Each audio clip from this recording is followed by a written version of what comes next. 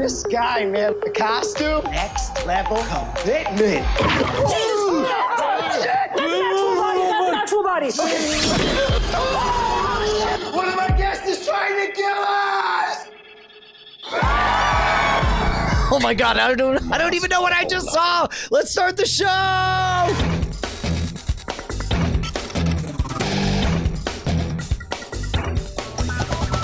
Welcome to Cordkillers, the show about watching the stuff you love when you want, where you want, however you want. I'm Tom Merritt, joined by our ever-present co-host, Brian Brushwood. Yeah, man, if there's one thing you could say about Brian Brushwood is he's ever present. But more importantly, what the hell did I just lay eyes upon, Bryce?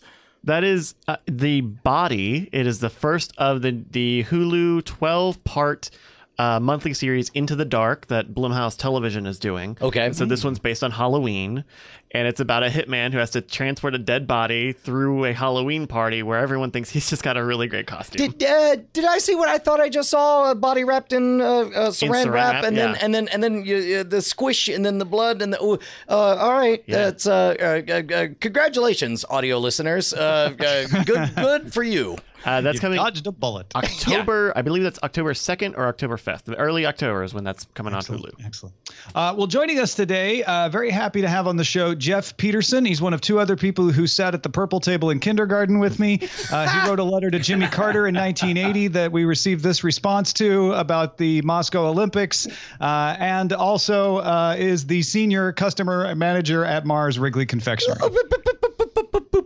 Hello. Let's unpack it. First of all, I like your Perry Mason. You're showing off evidence, like Exhibit A. There is that a real letter from the White House? Yes, it is. White House. Why do you have it and not Jeff? Oh, because Jeff gave it to me at our class reunion a couple weeks ago. Okay, Jeff, did you have so many of these that you just felt like throwing them away? What's going on here? I had one. Tom and I wrote it to the president. We actually got a response. We were shocked. We were 10 years old, I think. Yeah. It stayed in a box after that at my house for, up until a few weeks ago. That is amazing. Okay, so we have would it be fair to say a presidential correspondent insofar as you guys definitely corresponded with the president? Exactly. We literally corresponded. Okay. So, yeah. If I can put that on my resume, I'm fine with it. We can now. Brian, you've done us both a service here. You know, we've now beefed up our resumes because of that. Well, write the president and tell him how great I am. But the other reason for having Jeff on the show is working at Mars. You're sort of in the business that keeps theaters in money so that they can keep showing movies to us, sort of. Sort of, yeah. I would agree, yeah. I mean, obviously, they don't make a lot of money on the ticket, right? There's not a lot of margin in ticket sales for them. So anything they can do to get more people buying more concessions, that's where I come in. That's one of the things we've talked about before is I don't want to exaggerate and say that there's no money in the ticket sales, but almost certainly people should be thinking of movie theaters as essentially restaurants or concession stands that happen to run an entertaining picture show upon which they make virtually no money. Is that an exaggeration to say? Yeah, I don't think so. No, especially now when you look at the trend. So as concession sales tend to slow down or traffic really slows down, right? Less people coming through the doors. They're trying to figure out more ways to sell more things. So that's why you see this new trend that's happening in the movie bistros, right? They're essentially becoming restaurants that show a movie rather than movie houses that happen to sell candy or food. Sure. Is that a bad thing for the confectionery industry, or do you lean right into that and say, great, the more food people are buying at a restaurant, the more candy we can sell them? So for us, I mean, selfishly, it's a bad thing for us, right? Mm-hmm. Because from a marketing standpoint, the AMCs of the world, they're probably the best example. They're taking up all their marketing inventory, if you will. So, all their social, mobile, digital, all that space is being spent marketing food or alcohol rather than concessions and candy. So where you used to see the M&Ms on screen to make you want to go buy some M&Ms, now they show like a delicious chicken sandwich and a beer. Exactly. AMC is probably the best example. So if you notice, they'll always pair an alcoholic beverage, some kind of new mixed drink with every new big movie release. And market the heck out of it, right? So that's marketing space that if they didn't sell alcohol, that would be going to M&Ms, for instance. You're kind of blowing my mind here, Jeff, because now all of a sudden I'm thinking about something as simple as a gas station. Like we think of a gas station as a place you go to get gas, but gasoline is a commodity upon which they make basically $0 per gallon sold. Really, the way they make their money is on the candies and such that you buy when you happen to go to the place that has the gas. So just as from a movie perspective, you need art in your life, so you go to the art downloadable service, aka a movie theater, and while you're there, you have to eat, and then that's where a company like all companies, whatever, can make their money. I never thought of a gas station as a candy store that happens to sell gas to attract people to stop by. That's amazing. No, absolutely. When you think about gas prices, so I used to deal in that sort of business as well. So gas prices go up. People make less trips. They buy less gas. It crushes each convenience store, right? Because less trips inside. But the challenge is always, how do you get somebody from the gas pump? I know we're getting off topic, into the building. And a lot of times they'll do rewards programs or things like that, anything to incentivize. And that's why you see more advertising at the pump, for instance. Or when they move and they put in the wrong zip code by accident, then they'll have to go in and use it. Yeah. That happened to me yesterday. Okay. Man, you've already given us so much to think about, and we haven't even gotten to our primary target. Yeah, let's do it. Recode's Ronnie Mala has an article about the types of content the different streaming services are making according to Ampere Analysis. Ampere Analysis kind of looked at all of the stuff that's out there, all of the stuff that's been announced, and broke it down by types. So, for instance, Netflix makes the most original shows, period, of any network. 245 original shows available. Of course, time limit. We're not counting CBS going back into the 50s, et cetera. But across the same amount of time, 255 shows are available right now and 257 on the way. Amazon has 80 available. HBO, been around for a while, only has 69 shows available for you to stream. YouTube Premium has 60 shows available. That's the old YouTube Red. Facebook Watch, 45 original shows available. Showtime only has 40, and Hulu Originals only has 34. Then when you look at the upcoming break, Netflix, 21% comedy, 20% sci-fi and fantasy, 16% drama. Amazon, 27% drama, 25% sci-fi and fantasy, 16% comedy. And then it starts to change. YouTube, 40% comedy. Hulu has comedy and drama, but also 15% crime and thriller. Facebook, 30% news. Apple, all planned at this point, except for Carpool Karaoke and a couple others. 26% comedy, 26% crime and thriller. HBO, 39% drama, 20% comedy, 17% sci-fi and fantasy. So there's a trend in here where you can say, like, these streaming services definitely targeting comedies, sci-fi, fantasy, and drama. But also, Brian, I'm wondering if we're starting to see a little differentiation the way we've seen certain networks be known, like NBC was known for comedies and CBS known for crime dramas, or even more like sci-fi, a sci-fi network known for sci-fi. Are we seeing the streaming services start to differentiate that way as well? Certainly we're seeing them casting about. We have seen them cast about for a while, trying to figure out their own unique voice. And I think they're settling into different niches where it's like, in general, like it makes sense that when I think of Amazon, I think of their dominant drama offerings. Same thing with HBO and so on. Certainly with YouTube, a brand that has forever been associated with cat videos and skateboarding dogs or whatever, like it would make sense that it would be dominant in the comedy category. I don't have a take on this, but my gut instinct is that I would love to know what the relationship is to how long a platform has been around to what area it tends to be dominant in. Now, in the case of HBO, we know that they were an outlier in the days of broadcast television. Back before cable was allowed in the Emmys, the Cable Ace Awards, they realized what we're going to do is we're going to dominate. Let's figure out what niches are underserved. Let's serve them. And a lot of them were long form dramatic content, for example, your Sopranos and so on. And of course, that's the playbook that FX, the cable channel, later tried to ape. When it comes to Netflix, the fact that so much of their, I'm curious as to why Amazon has leaned so dramatic in their content lineup, whereas Netflix seems to have been spread out fairly evenly over all categories.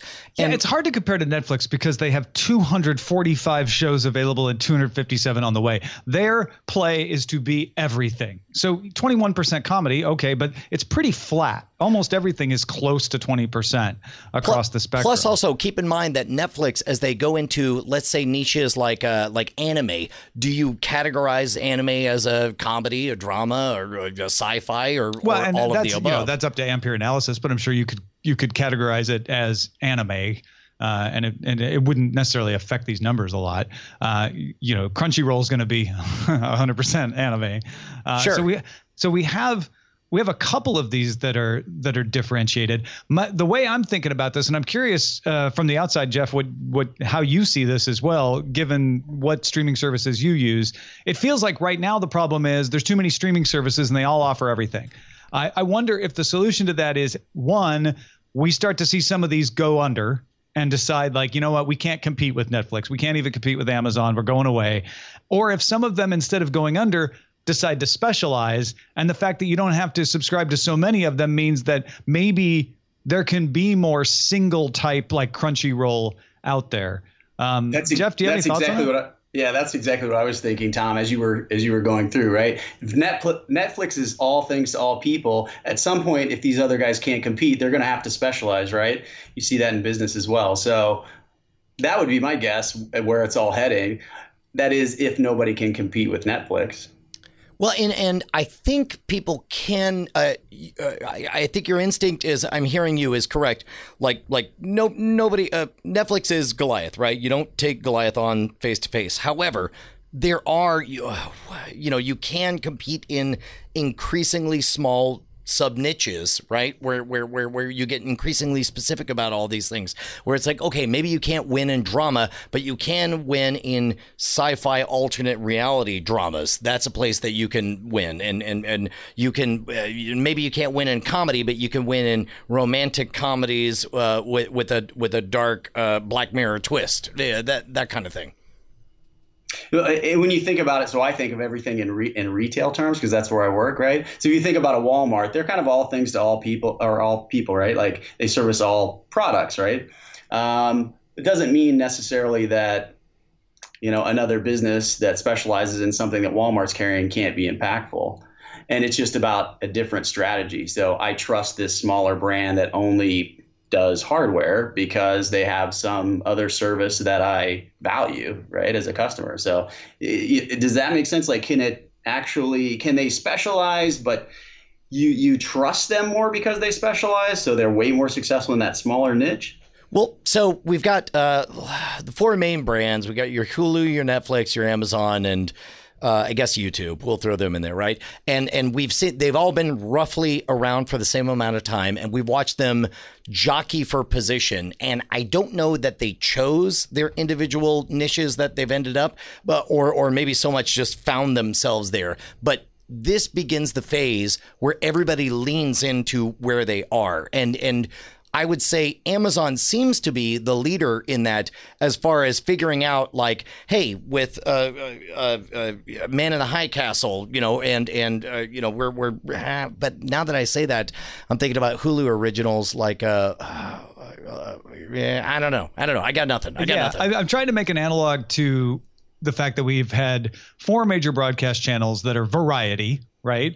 And then then we have all these cable channels, some of which may be variety like USA, but they focus on an aspect like drama, or TBS focuses on comedy, all the way down to the genre channels like sci-fi. But I would say, like, going back to the beginning of your statement, we had these four major networks that were all variety based. In that time, they would carve out different time chunks for different types of content. There was a time for sitcom, and then after 10 p.m. You said had. We still have them, and they're still extremely popular. Yeah. So I guess what I'm saying is, I mean, they still get the biggest ratings for the most part. You know, it's a surprise when a cable show like Walking Dead beats a broadcast show still. So I wonder if there's still, if that's where we end up, which is like, we do like having a Netflix that is just kind of all things to all people. And we liked having a couple of those. So maybe Amazon, Hulu stick around, and everybody else who wants to get in this game has to specialize. Yeah. I mean, that sounds like the trend as far as I could tell. Mm-hmm. All right. Well, I'm glad we solved that. Good work, Jeff. You're welcome, networks. No charge. You can take that and run with it. Meanwhile, we're going to take your money and run with it into the rest of the episode, because you support us directly on Patreon. That's how we're able to do this show. Yeah. A quick reminder. Have you noticed that there's not any ads on here? That's because you guys support us directly. You guys keep us loud, live, and independent. 6 years ago? My goodness, it's been forever. 6 years ago, we left the network, and then the two of us have been running free, loud, and proud. And it's all because of you guys. If you think this episode is worth a buck, we would love to have it. Head on over to patreon.com/Cordkillers and join the ranks of the proud. That's a line I made up. If you're not giving us $1, you're not proud. Okay, well, you don't have to be ashamed of. I don't know. I think they might. Leave the ranks of the ashamed. Look, okay, and join the ranks of the proud. Either give us $1 or once a week say, I'm ashamed. Okay. It's your choice. Yeah. Legit. Yeah. Patreon.com/Cordkillers. Let's talk about how to watch. So this week, it's a tale of two types of hardware.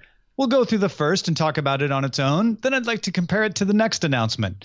Kavo, we've talked about them in the past. They're the ones that had the really cool wood grain looking universal remote system that used some AI to try to do visual recognition and see what you were watching and predict what you needed next. They're starting to mature, so they've introduced a cheaper version, the Kavo Control Center, which is $99. The original Kavo was $399. There's also an ongoing service fee now, and half the HDMI ports of the earlier one. So you only get 4 HDMI ports. Also, no more customizable wooden covers. It's just a black box. And the service fee is $1.99 a month or $20 for a year. But what that gets you is the machine vision system that also now works with smart TVs. Before, it couldn't see what was on the screen. It had to intercept the video as it was going to the TV, but now it's been working with the smart TV manufacturers to be able to see what's on the TV screen as well, and be able to use HDMI CEC or an API or IR to execute what you want it to do without you having to think about it. You just say, I want to watch Game of Thrones. It figures out what box HBO is on and what device it needs to activate to make that work, and puts it up on the screen for you. So I would be curious on Jeff's take on this, because it seems to me that this is an artifact of a maturing device that figures out what is it we really offer our viewers, our listeners, our buyers, or whatever. And ultimately, what they want is simplicity. And at that point, you have to figure out, like, okay, we could charge $1,000 for the simplicity box, and you know, at some point you could charge $1 million for the simplicity box, and it's quite literally a concierge or a butler who you just describe what you want and he hands it to you, right? That would be the least efficient version of this. So Kavo did a 1.0 version of this that was upscale and had the trappings of you know, I don't know, beauty of an Atari 2600. But at some point they figured out, like, okay, well, let's dial it down. Let's only have 4 HDMI ports, and more importantly, we don't need to make it so aesthetically beautiful if what people are really buying is direct access and simplicity in how they talk to it. Have you encountered one of these, Jeff? Do you have a strong take on the place for this concierge level AI device as you interact with television? My question was, why have I not heard about this? Oh, yeah. I mean, it's an interesting piece of equipment, obviously something I might be interested in. I have hundreds of channels and I hate searching. I have 5 favorites and that's what I watch, right? I'm sure there's plenty of other content out there that I would watch if I could find it.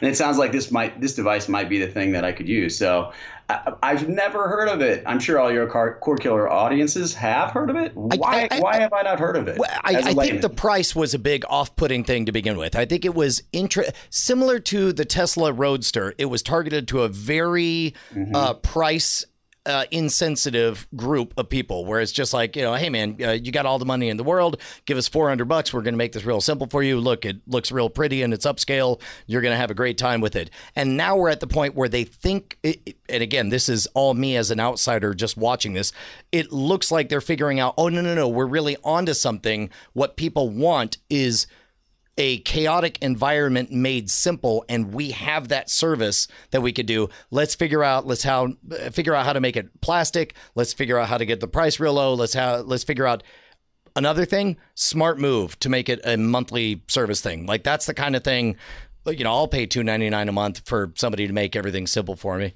It's cheaper. Think about this. Think about the one time per month that out of frustration, you can't find a show and you end up just buying it for what price? $2.99. So instead, just give us that $2.99 once a month, and we'll make it real easy for you to find the show. It's only $1.99. I think your mind can't accept that it's that cheap, right? Because it could not. Quite literally. But when I was reading the story just now, I was like, and it's like, what, $4.99? And then I look at the words in front of me and I'm like, $1.99? Really? Like, part of me is like, I don't want to have a service fee. But at that price, you're like, you know what? I'll just pay the $20, right? I mean, if you can almost afford the affordable. $99, you can probably afford the $2 a month. I mean, it's practically the price of 2 packets of peanut M&Ms, the most delicious confectionary. Not in the theater, though, Brian. Oh, sorry. In the theater. You need the whole big bag in the theater. Cover 2 bags. Yeah. Or the caramel M&Ms, which I can say are quite delicious as well. There we go.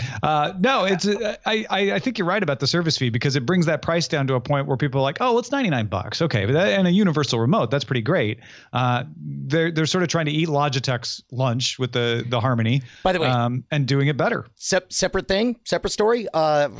In spoiler in time, we're going to talk about Dirk Gently's holistic detective agency. I was this close to just buying it because my VPN was turned on. I couldn't logged in. And it was like, you're in Canada, you can't. And then I poked around and it gave me different answers, and I got just the right amount of frustrated that I thought, it would be easy spending $2.99 and making it go away. So the idea that as insurance, I could just do $1.99 a month and never have to worry about this again, very compelling.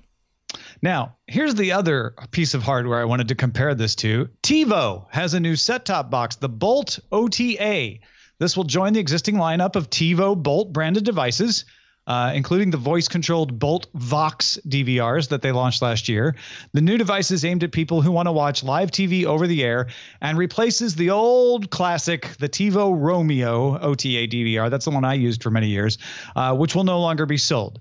While the 1 terabyte Bolt Vox is $300 with a $15 a month subscription TiVo service plan, the 1 terabyte Bolt OTA is $250 and has a monthly fee of $7. So basically, for the difference of not having to support cable card, you save $50 on the price of the box and half the monthly service fee. It's available online now and coming to stores October 7th. Tom, I'm not going to lie.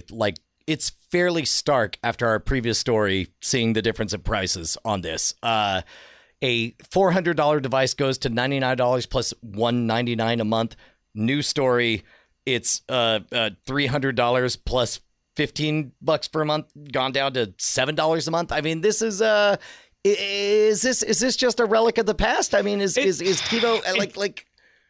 I'm tempted to do the same thing and go like, oh, your hot new product, TiVo, is the old product without cable card and a $50 discount. Great. But they are 2 different machines. One is a universal remote that can control your TiVo if you want. Like it's agnostic. It just says, for those of you who want to have more than one box, we'll make it easy for you to manage everything.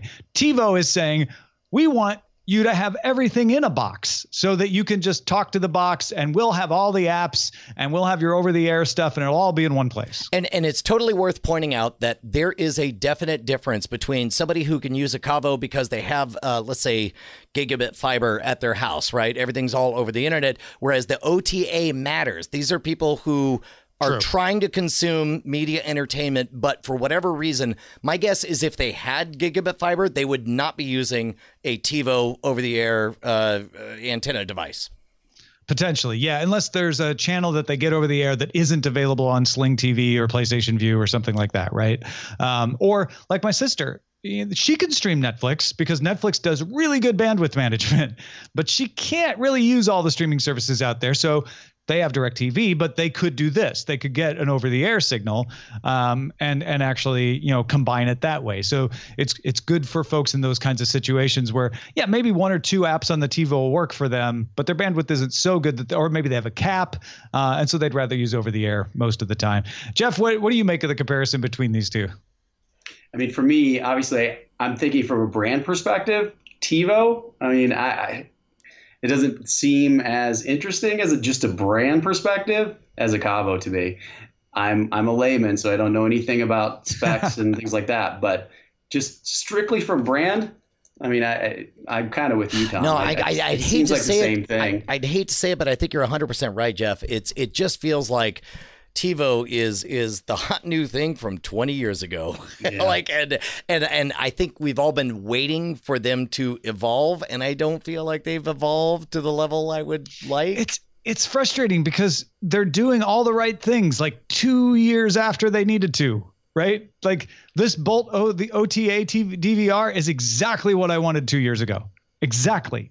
But now I'm like, I don't even really use the antenna that much anymore. I could just do a Tableau or something cheaper. Well, if I really want that, I don't need this. I don't think just a couple steps behind. That's the other thing too, especially as we're seeing transformative leaps and bounds forward in terms of getting internet bandwidth to all of the world. Just the over the hair air. I don't know. I'm over the hair. HARE. I'm imagining the hair as a rabbit that I jumped over. Not all of us have conductive hair that can receive television transmissions. So, although I did my best back in the day with the spikes. You really did. I forgot about that. All right, let's move on. Talk about what to watch in Under Surveillance. Not like real estate. It's all about location.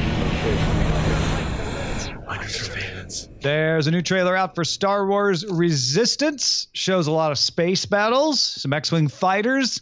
Flies onto the Disney Channel and Disney XD October 7th. Who's excited for Star Wars Resistance and more space battles? I think I am. Separate question, and I mean no political. I ain't got no dog in the political fight or whatever. How do you think Disney, the company, feels about the increased politicization of the word resistance? No, that's a great question because they had it first. Right. People forget that. Resistance was in The Force Awakens before it was being used politically. But that has flipped where people think of resistance to mean a liberal ideology now. And it starts to feel like it's Star Wars imitating that, even though that's not at all true. Well, and of course, in the long latency production time of any kind of animated anything, it's like, they had to create all this, before knowing this is where people were going to adopt that terminology. It's a direct parallel of Star Wars Rebels, which was about the beginning of the rebellion. This is Resistance, which is about the beginning of the resistance. Yeah, only that word means something different now. It's so frustratingly weird. At this point, though, what can they do? What are the options, right? I mean, I guess the only moves they have at this point, this late in the development cycle, is they could certainly shape the advertising for it. They can make some edits if they need to, if there's something that they're afraid is going to read as too red state or blue state. But outside of that, I don't even know. I mean, it really is this kind of glacial. It moves on its own. It's got its own momentum right now. Now, would this be different if it were a more adult targeted show? I mean, does that change the game because it's a Disney product? Well, is the resistant piece less valuable or less important? I suspect it's more valuable in that it's one of those perfect Rorschach tests because you've got a lot of people who are interested in Star Wars, grew up with it, and they're now in their midlife, give or take, and maybe to them it's a benefit what it means as a reflection, however subtle, of the current reality in American politics. But on the flip side, you also get away with it being like, it's a kid's show. I don't know. I mean, you could call it. I'm not even going to go there. that's you know what? Let's do that. Star I think that Wars. Was the Disney. I not think that even was the gonna Disney go meeting. there. It was like, maybe we should change the name. Well, we could call it. Forget it. Star Wars. I don't know. Just watch it. I'm excited for it, though. I really like the trailer, and I thought it looked good. New season of MST3K arrives on Netflix once again on Turkey Day, Thanksgiving Day, November 22nd. This is the second season? Yep. Second season with the new cast. Correct. Yes. Correct. Dude, that's fantastic. That's good news. Jeff, did you ever watch MST3K? I did. Yeah. Years ago. Wasn't Patton Oswalt involved at some point? Yep. He's still in it. Felicia Day is still in it. So, yeah. Netflix is going to be the carrier for DC's Titans series outside of the U.S. If you're in the U.S., of course, it'll be on DC Universe, and that launches October 12th. We didn't get a date on when it will premiere on Netflix. Usually with these deals, though, they premiere around the same time. So this is forgive me, I know it started off as a relatively adult property that was made into a comedy cartoon called Teen Titans Go, which is how most of us know it, but this is going back to the original of the Titans this is crew. very adult looking. Yeah. Okay. Yeah. And like Star Trek Discovery or Better Call Saul, Netflix, kind of willing to be flexible and pick it up outside the U.S. if they can. Yeah. Hulu's got a first look at season 2 of Marvel's Runaways. Hulu is dropping all episodes at once this time on December 21st. Is that a sign of confidence for Runaways, or is that a sign of please don't make us have to cancel Runaways? That's a good question. I'm not sure, because I can see the argument both ways. It could be a sign of confidence, like, oh, we don't have to string you out with weekly drops. We're not tied to your broadcast agenda. Let's give it to you all at once. Yeah. Or it could be, if we try to string you out with weekly drops, you may stop watching. Let's give it to you all at once. Maybe you'll binge it. Do you think it could be? Do we have a date on that Disney streaming service? Is that 2019? Oh, that's we don't have interesting. a date yet, but it's 2019. Yeah. Because it could be Disney saying, "Let's clear the decks. You got it. Push it out." Everything. I wonder how much leverage a company has on that with Hulu. Usually the production company doesn't get to tell the broadcast company when to air something. They have full control over their schedule. I would assume Hulu would have that same control, but maybe not. I don't have a strong read on this either way. But Disney has a stake in Hulu. They do. But they don't manage it. There's a big difference. Well, okay. We all agree that Disney is not telling Hulu what to do, but there's that whisper network. There could be a strong suggestion of right. Really hey, like what would be great is just, we're trying. Here's our initiative: is we're trying to clear the deck of all these mid-completion projects, and we want them out. And then the conversation goes, and when Fox's merger gets approved, we'll own most of you, so we'll be your bosses for real. You guys do whatever you're gonna do. Right for Hulu. We want you to do what's right for Hulu, which is to drop all these at once. Right, but we're just saying on our end, this is what we're aiming for. But you do whatever. Also, what's your name and how long have you been with the company? First trailer for Dark Phoenix, which is an X-Men movie, but it's called Dark Phoenix, not X-Men Returns to Dark Phoenix or anything like that. This is the one with Jamie McAvoy as Professor X, that cast of X-Men. Shows Jean Grey, played by Sophie Turner, pretty much being furious for all kinds of good reasons, and is out February 14th. What do you think? What do you lay odds? Play odds maker on this. I feel like they're trying to borrow a little bit of Logan and throw it into X-Men First Class and see if both positives stick. And it could go either way. I'm going to say 64% awesome. And this is a movie or yeah, it's a movie. It's the kind of movie that you want to buy a lot of candy and sit down and eat while you watch. Okay, fair enough. So my question to you two would be X-Men fatigue. At what point does that happen? No, it's called Dark Phoenix. To your point, Jeff, you're not wrong. spent a lot of time, it's some of the younger listeners may not even remember that the Marvel Renaissance began with X-Men movies, and that we've been around for a long time. But the X-Men franchise is a rich enough tapestry that we've been able to see it reinvent itself in multiple different ways, not only with with First Class, and then again with Logan, in a totally different direction in a Splinter universe, and then of course in a comedy direction with Deadpool. I'm left with the strong feeling that unlike the Star Wars universe, the X-Men universe, I hate to say it, the X-Men universe is bigger than the Star Wars universe. Like somehow the X-Men universe has been able to go to all these interesting corners and reinvent itself in different directions, whereas all we get with the Star Wars universe so far. You're saying the story universe is bigger, and I think I 100% agree. You're not saying the universe of fans is bigger, is what I'm trying to... I'm saying in execution, the X-Men universe has managed to demonstrate a wider diversity of storytelling places to go than so far Disney's stewardship of Star Wars has been. Yeah.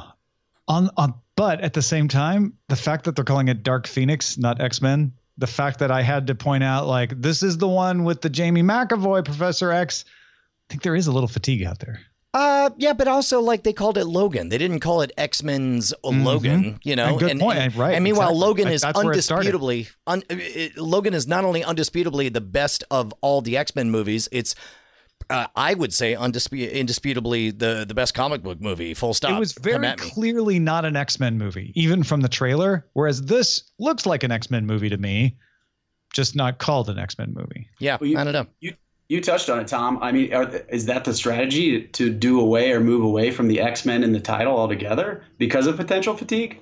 I mean, maybe, yeah. I think, or maybe a thing they tried with Logan and it worked so well, they're like, let's keep doing that. Think about it this way. Like, it's not like when we see a girl with the dragon tattoo or whatever, it's like a Swedish movie. It's like that's just the land where it takes place, right? Or if we see a bunch of Greek gods, it's like a Greek movie. No, it's in a world where Greek gods are Swedish, right? X-Men. Like I think that's an indication that these myths and characters are familiar to us all. Is that you don't need to mention it's an X-Men movie. By the way, Zylophany is calling me out for calling James McAvoy Jamie. I don't know why I felt friendly to him today, and my old buddy Jamie McAvoy.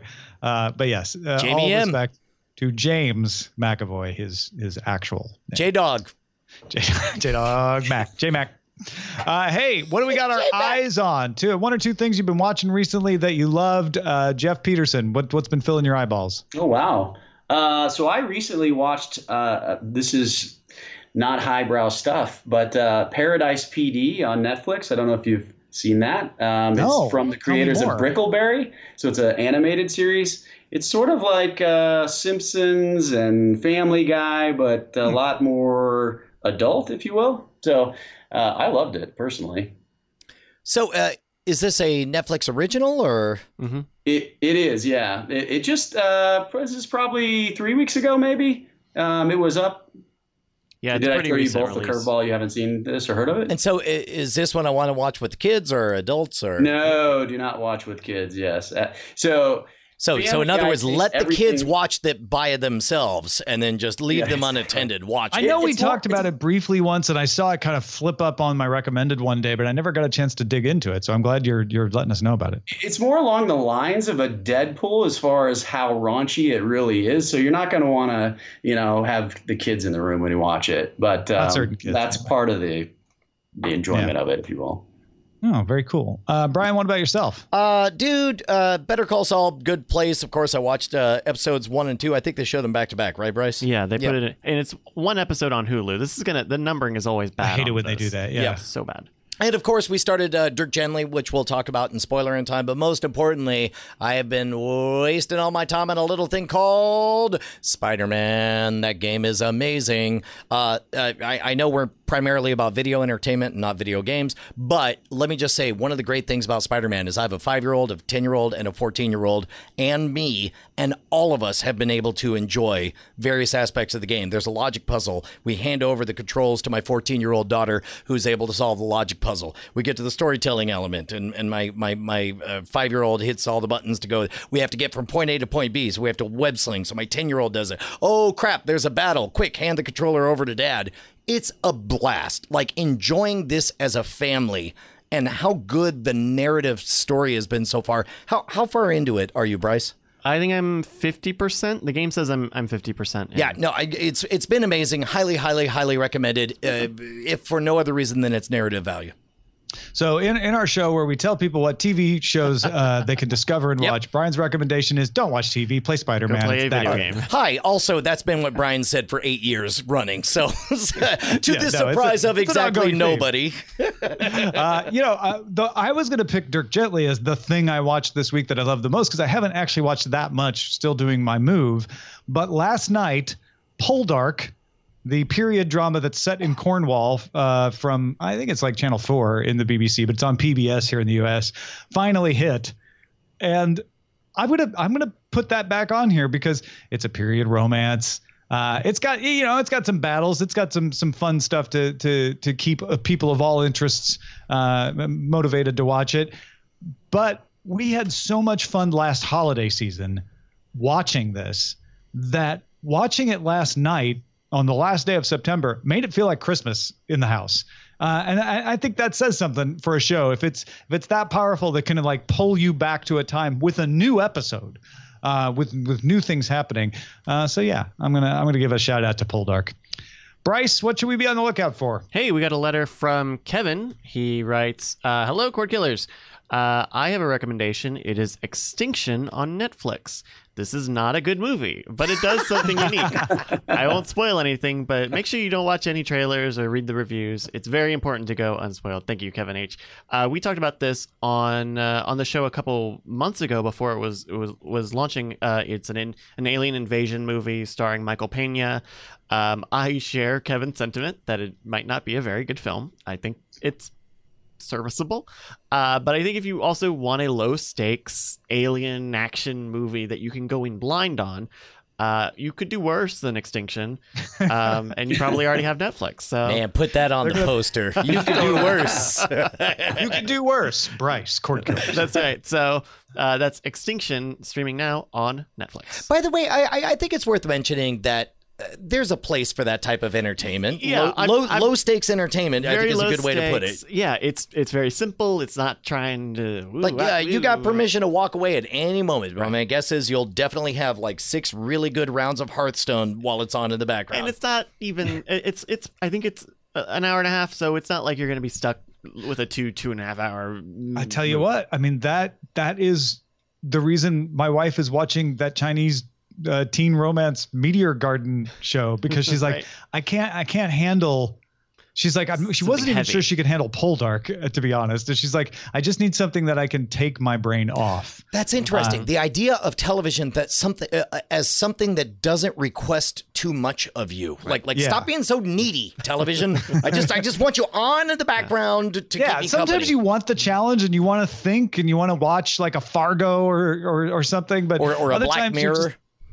Death in Paradise is mine, where I'm just like, I know exactly how this is going to go. I don't know exactly who the killer is, but it's relaxing. And this is just a movie. This is just an hour and a half. So like, even if it was a bad TV series, it's still a much shorter time investment. That's how I felt about what was that? There was that movie that takes place on the moon around Europa. And it turns out there was aliens on Europa, and it had the dude 2001. No. The other Europa one. And there was like Europa? squirrely. No, okay, all right. You're killing me. You're killing me. It's got the dude from District 9 in it. Chappie? Okay, yes, Chappie. Sure, let's say Chappie. Jeff, I was going to put you on the spot.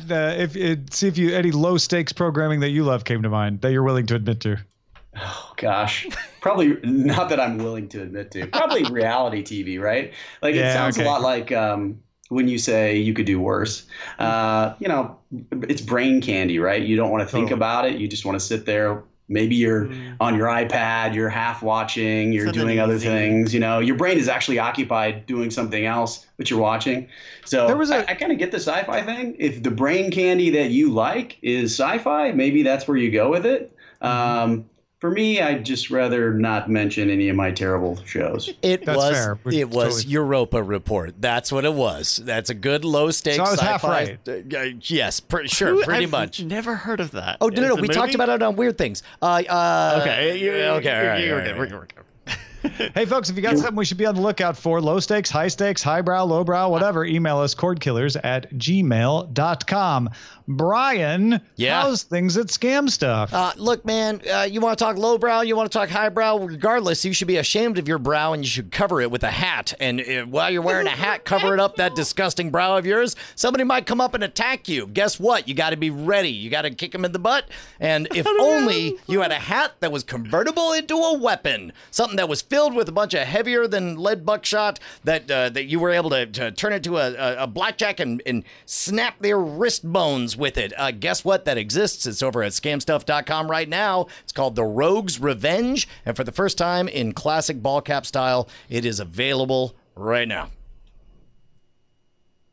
Oh, he's Tom's walking away. Off. He's got a DTNS hat. That's ashamed. Yeah. Okay, but you're not any tougher. See, that's the problem. Is you're just I still need to go buy the Rogue's Revenge hat. Though, maybe we can make a special DTNS edition of the Rogue's Revenge hat. Yeah. All right, let's move on to the front lines. Front lines. Bloomberg sources say an upcoming episode of Black Mirror will let Netflix users choose what happens at certain points in the storyline. It's the first interactive story meant for adults that Netflix has done, and the first of several experiments along those lines.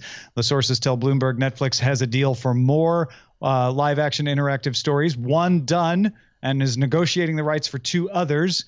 And some of those are based on video games, though Jeff, they aren't actually video games themselves. Jeff, maybe I'm alone in this one, but I read this and I'm just like, a show I have to watch twice because, it's not like I'm just gonna pick one and be like, well, that's the ending I got, Like, do you like this? Do you like being handed homework from the Twilight Zone of the 21st century? Brian, I think you nailed it. That's exactly what I was thinking as Tom is going through this. I'm thinking now I have to pick my own ending. We were just talking about, I was just mentioning brain candy and turning my brain off. For that type of consumer, right, there's no way I'm going to go and just pick my ending. I don't want to deal with that. Just tell me how it ends. Unless it's, one of those kind of movies that we're all frustrated or sometimes frustrated with where they kind of let you pick the ending. They don't let you actually physically go out and pick A or B, right? There are those movies that just stop and you have to figure out what happened. Like, I'm okay with that. That's a great idea. Point, I don't have to go down both roads, which you will do. What if you had the movie come out and with a straight face they said, this is the movie, end of discussion. And then you let everybody get real frustrated with how it went. And you're like, oh, I'm sorry. Would you had to have seen things go differently? Guess what? You can like make that a surprise. Don't lead with that. If it's so bad, people hate it. Everyone's just gonna say, "Why didn't you just put out the good version?" Because everybody will have a different version of what the good one is. Yeah, I don't know. Okay. Meanwhile, Plex is trimming some of the features it says are not used much, like plugins, Cloud Sync, and the Watch Later bookmarking feature. Plex even jokingly tweeted, "DM us a photo of your Cloud Sync library." And today's newspaper. Plugins which let users and services from places like Pandora and CNN were used by fewer than 2% of Plex users. Its protocol is out of date and would need to be rebuilt to keep it going. Plex also added support for subtitles, which will roll out to Plex Pass preview in the next few days. This is one of those things where it's like in the early days of things, everybody's like, and also it can make toast. And then eventually you figure out like nobody wants to make toast using Plex. Well, and there's like 1% of Plex users who love making toast who are going to get really angry. And so Plex is like, look, it just isn't worth it. Yeah, we let you make toast with Plex for years. But over the years, the costs just mount, and now it's broken. It only toasts half your bread, and to fix it, we'd have to build an entirely new toaster. So we're just not going to make toast with Plex anymore. We're sorry, okay? Also, while we're at it, you're having entirely too many carbs. Have you tried moving to the Mediterranean diet? Yes. We do have an olive oil press coming. I like the olive juice shortly. press. MoviePass has been re-enrolling lapsed subscribers in its service as part of a select test group of a new plan. Basically, here's how it goes. If you didn't opt in to the most recent changes to 3 movies a month plan, your subscription was suspended. Some people actively canceled, but others were like, you know what, I'm just not going to opt in. I'm just going to let it expire. However, if you did that, as of October 5th, you will start being charged again for a new plan that lets you get 1 movie a day from existing inventory, basically the old plan. And you only have until 9 p.m. Eastern, October 4th, to opt out of having the suspended subscription restarted. Jeff, I'm no expert, but this sounds to me like the actions of a company that is super solvent and confident in its future. Things are good. Yeah. This is, I don't even know why MoviePass is still around or how they continue to exist. I mean, at one point I read they were losing like $25 million a month or some crazy number like that. So if I'm a subscriber to MoviePass, and I just heard what Tom said, I mean, you're kind of getting, messed around. Why would you continue with that? Especially given AMC's subscription model, Cinemark's subscription model, right? There are other choices now. The scuttlebutt that I heard was that there's some quarter report coming up. Mm-hmm. And this may help boost the subscriber numbers after a big subscriber tank. I mean, MoviePass technically is not doing anything wrong because they said, hey, we're going to change your plan, so we can't continue charging you unless you say okay. Mm-hmm. And we'll have to suspend you if you don't say okay because we want you on the new plan. They suspended you and then said, oh, well, you never actually said cancel. So if we give you your old plan back, we have every right to charge you. But it's not a cool thing to do. It's not a good PR move, but it certainly is within the terms that, if you didn't actively cancel it, basically you never took away your permission to be charged for the plan that you had before. And there are reports out there that I've seen a few reports of people saying, I definitely canceled. Here's my cancellation confirmation email. No. But that, that's hearsay, and maybe it's true, and maybe there's a mistake in there, and in which case, yes, though that's not okay. Right. That doesn't seem to be what MoviePass is trying to do. What they're trying to do is just slimy. Yeah. Check your cards, people. And specifically, I think it's fair to say that even in the abstract, even if they execute everything perfectly and are completely within their legal bounds, certainly this is the type of move that is not made by somebody who's winning.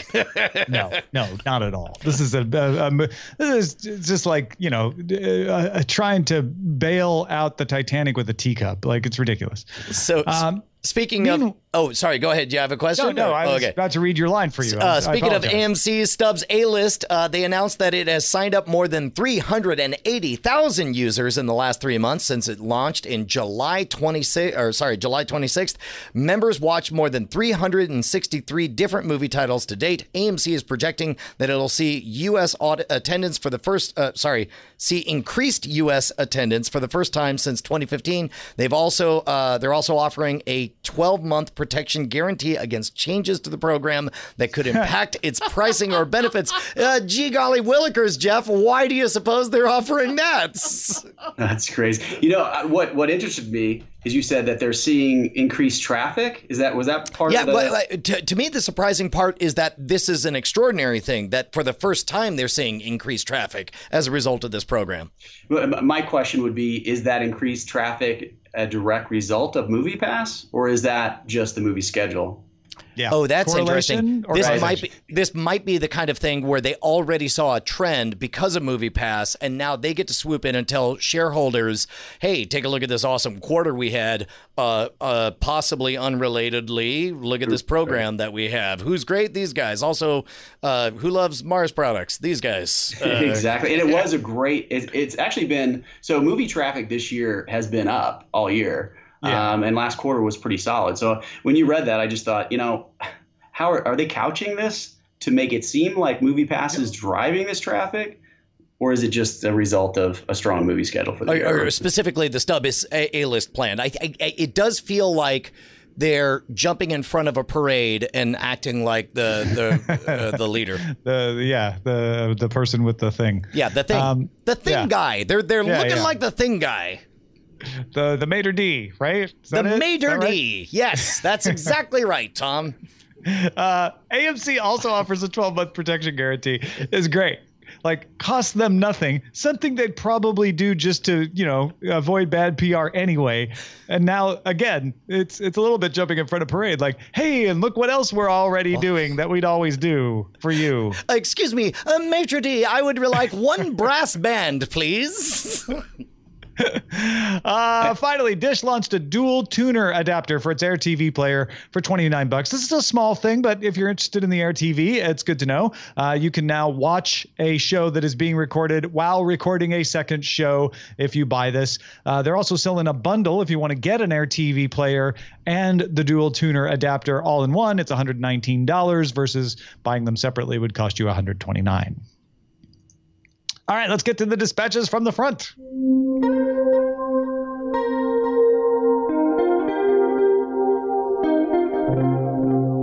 Drum major? Maybe a drum major. Anyway, Will writes in and says, hey, Brian and Tom, the other NVIDIA Shield owner here, emailing in as requested. Please tell Steve hi from me. I'm still enjoying the Shield and like that for some apps, it will keep the last few items viewed on the homepage. So picking up where I left off is more convenient. Having not used a Roku in quite a while, I don't know if this is a unique feature or not, but it is appreciated. Also, it's fun to be able to sideload some of the games from my phone onto it. And of course, being able to tap into all my PC games to play at 4K on the biggest screen in the house. Stefano in Italy also said, quick message to say, I use an NVIDIA Shield TV too. In Europe and generally outside the US, they are quite common. They provide a certain degree of freedom in the choice of apps. And they're the only boxes with Plex server, all caps, as far as I know. Keep up the good job. Thank you, Stefano. Thankfully, we found both of the remaining Shield folks. Keith writes in saying, I'm one of your producers watching and supporting. I heard a cry. I heard a call out for my help. So here you go. He says, I started with the Amazon Fire TV on my 11 TVs. Yes, I live in Indiana with a big house where they're inexpensive 3 years ago. I dabbled with an NVIDIA Shield when they first came out, but I couldn't justify the cost on multiple TVs, so I stuck with the Fire TVs. I then moved to Roku when Google blocked YouTube on the Fire TV. I then missed the ability to customize side-loading apps, so I went back to the NVIDIA Shield. Tom, there's yet another one. Oh my gosh. I currently have 4 Shields, 1 Mi Box, and 6 Fire TVs. The Shield TVs are hands down the most powerful devices I've used. They get updated regularly, and now the NVIDIA Game Pass is free. It has console quality games at no additional cost. The other Shield guy, Keith Stewart. Thank you so much, Keith. Oh, fantastic. And then is that it for the Shield people? Okay, good. Tom from St. Louis writes, hey, killers. I'm currently using a Synology DS918 Plus to host my Plex server. It works great for my small household and the couple of family members who occasionally access my library remotely. The Synology OS is user-friendly and easy to manage remotely. Hope this helps out the emailer from last week. Thank you, Tom. Yeah, man.